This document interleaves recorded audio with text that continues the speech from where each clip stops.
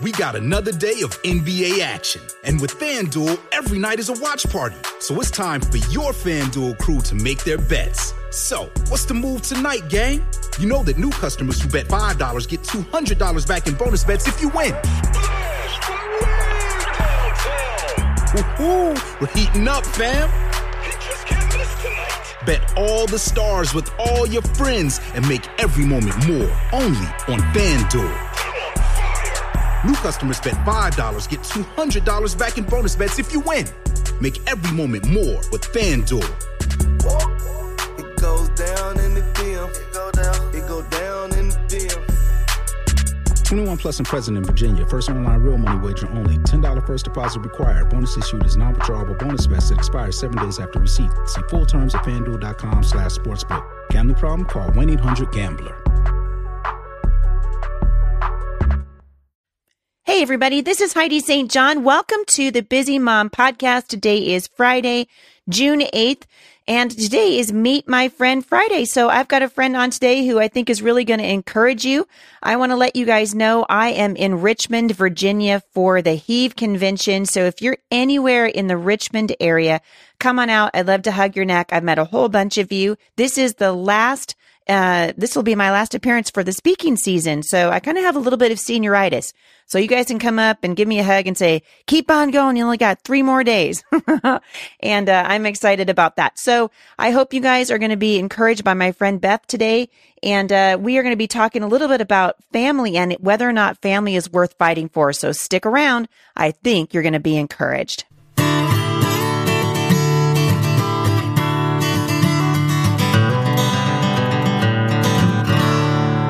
So today is Meet My Friend Friday, and I have a brand new friend on the podcast with me today. My friend Beth Vogt is an author. She writes fiction. She's a mother of 4 children. Actually, they're not children. They're all pretty much all adults now. And she has a brand new book out called Things I Never Told You. And I heard about this book from my friends over at Tyndale, and I was intrigued by it because she's talking about family and some of the things in family that we don't often talk about, but we need to. So, Beth, welcome to the podcast. Hi, I've been looking forward to spending time with you. You write fiction, right? This is the genre that you write in. It looks like your books are doing pretty good. You got the Christie Award in 2016. Bravo. I started out writing nonfiction, and then I came over to the dark side, and now, yes, I'm writing fiction. I've been enjoying writing fiction. And so you described Things I Never Told You as Little Women gone wrong with a This Is Us feel, which makes me want to cry already. So without giving too much away, can you tell us a little bit about the title and why you described it this way? Things I Never Told You is the story of the Thatcher sisters, 4 sisters, and it opens 10 years after the death of one of the sisters and how that family has been affected by that tragedy. And it deals with the question, is family worth fighting for?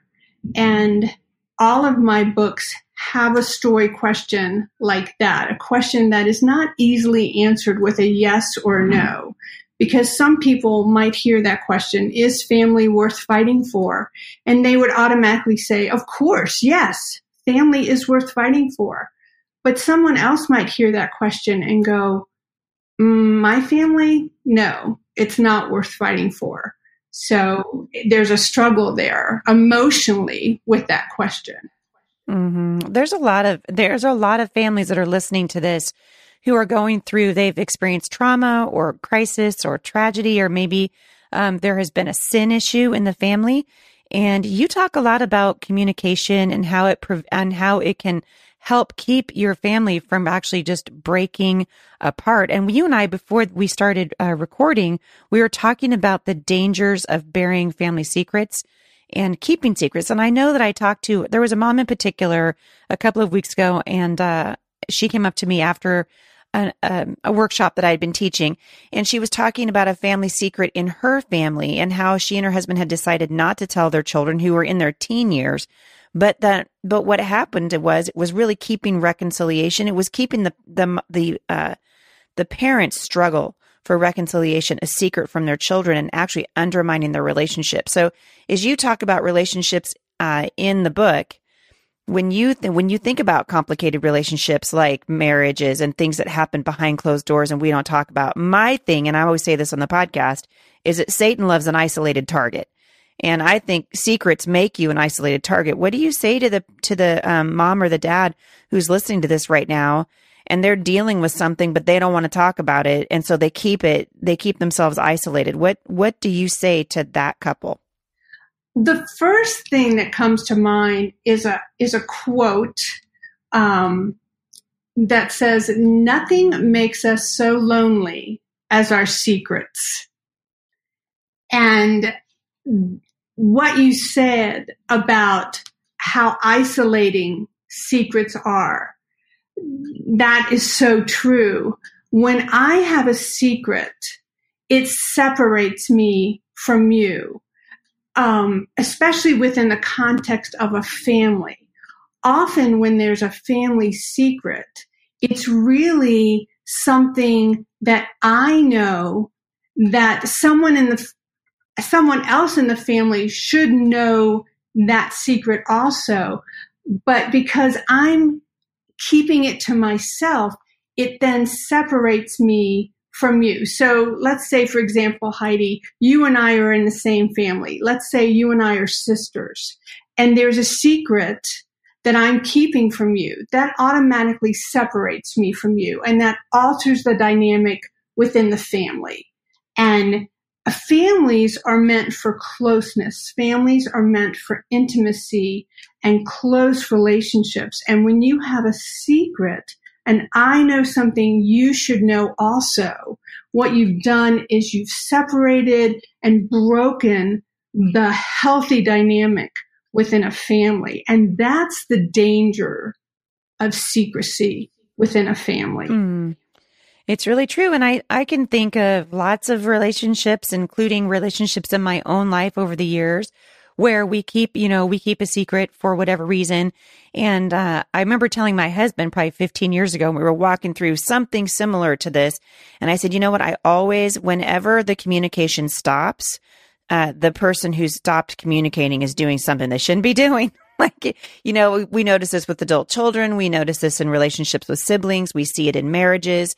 Whenever that clear-eyed communication isn't there anymore, it's typically because somebody's doing something that they don't want you to hear about. And it drives a wedge between those two people. So how do you approach it? Let's say someone's listening to this and they're going, man, the communication between me and my spouse is really rotten, or the communication between me and my siblings, for whatever reason, seems like it's stilted. And you're wondering in your spirit if something is going on. How do you, are you encouraging, I'm assuming that you're encouraging these families to start talking to each other. How do you bring up the really hard things? Changing a culture of secrecy within a family is difficult.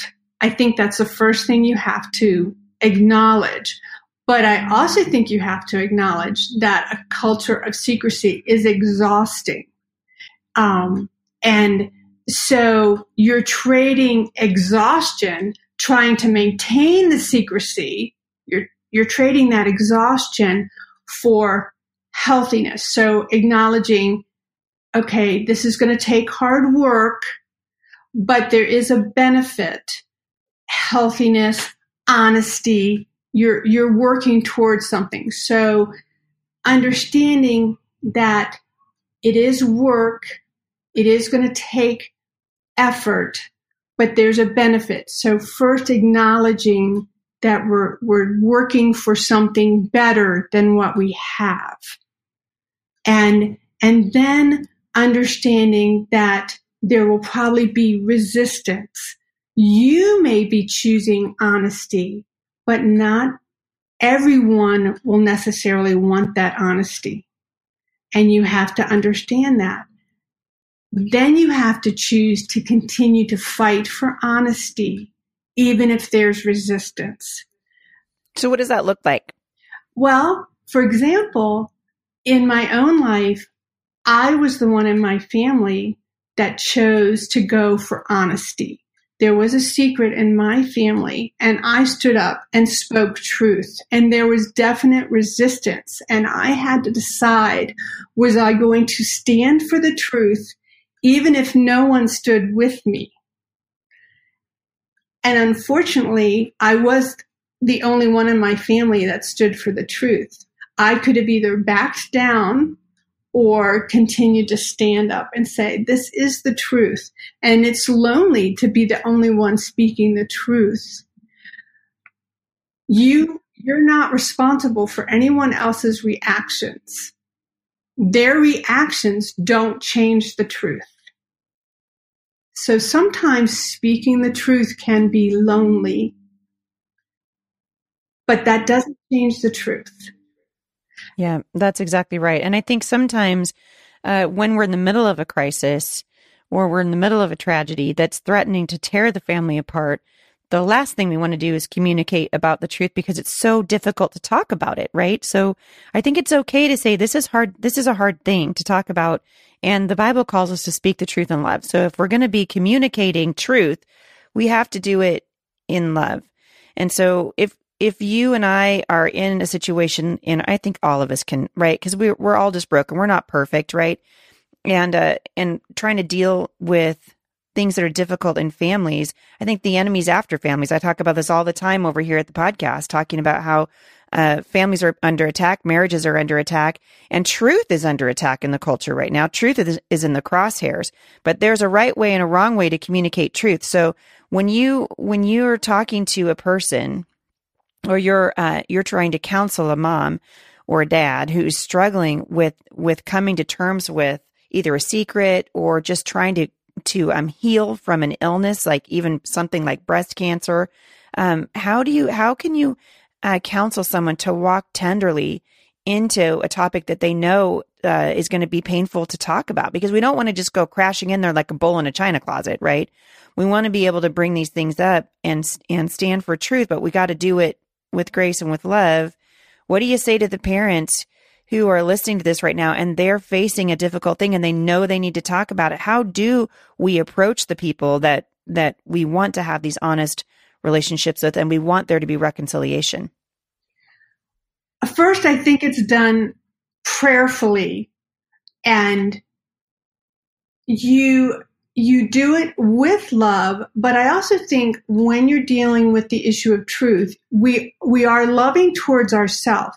It was caring for myself when I spoke up truth for myself, but I also have to be loving towards the other members of my family. I cannot demand that they rally around me or support me. I speak my truth, and then I have to step back. I can't demand that they support me. I can ask that they respect me. I can put up a respectful boundary for myself, but I cannot demand that their reactions be everything that I want them to be. I think one of the things you do when you speak truth is your security net, your safety net won't necessarily always be the people that you expect them to be. You have to choose your safety net wisely. And when you speak truth into a family, sometimes it will be those family members, or sometimes it will be a safety net of trusted friends that will support you. If family can't immediately support you when you're speaking truth into family, sometimes when we're speaking truth into a family and there's a crisis, sometimes that crisis could be when we're speaking truth about alcoholism or abuse or things like that. And it can wreak havoc in a family when we're speaking that kind of truth. And so we have to allow the time for the family to heal from that. Mm-hmm. That's exactly right. And you have written about this, right? Family is very central to the plot of your novel, Things I Never Told You. And I think many are going to probably recognize some aspect of their own family life in the characters. So as we sort of wrap up the podcast today, what is it that you hope that readers are going to take away from being immersed in the drama and imperfections of the Thatcher family in Things I Never Told You? I hope that readers see themselves in the relationships between the Thatcher sisters. The Thatcher sisters are very complicated relationships. There's a push-pull dynamic where there's family closeness and we know each other so well, but we also have to give each other the freedom to grow up and be individuals. And so we have those family traditions, we have those family memories that we love each other, we know each other. But then as we grow up and become individuals and we make our own lives, where is that freedom to separate from one another and to be individuals? There's that balance of, yes, we're family, but we also grow up and become independent of one another. And where's the balance of walking that out? In the novel, you talk about this. It kind of brings to light for the characters and the reader some of the challenges that we face as we do that, right? As that we grow and we sort of separate and come into our own families, and we have our own marriages and our own separate family units. How does your story help readers untangle their own family dynamic? So someone's struggling with something. How can reading about the Thatcher family in Things I Never Told You help them sort of unpack and untangle some of the stuff that's going on in their own home? I try to write about real life in my stories. And so in Things I Never Told You, you will find threads of faith and you will find threads of unbelief, because I find both in my life. I find people who walk closely with the Lord and believe in Him strongly, and I find people who struggle in their faith walk. I find both in my life. And you will find people who have close relationships with their family and people who struggle. And I hope that people will be asking, would I do what Peyton did, or would I do something different? And that it prompts conversations and makes them think about, what would my choices be? That's the kind of books I like to read. That's the kind of books I like to write, the kind that make me think about, what would I do differently? What would I do the same? I love that. Well, I hope that people will check it out. So when your book just released, right? It just came out on the 8th of May? It came out May 8th, yes. So it's brand new. And where can we find your book? Pretty much anywhere books are sold? Yes, pretty much anywhere books are sold, or you can check out my website, bethvogt.com. And bethvogt.com, your last name isn't an ordinary vote, right? It's VOGT. VOGT, yes. All right, everybody. So if you want to find out more about Beth and the books that she writes, if you're looking for some great summer reading, this is an opportunity for you to check out something brand new in bookstores. You can find out more about Beth at bethvogt.com. Beth, thank you so much for coming on the show today. It's been a joy to have you.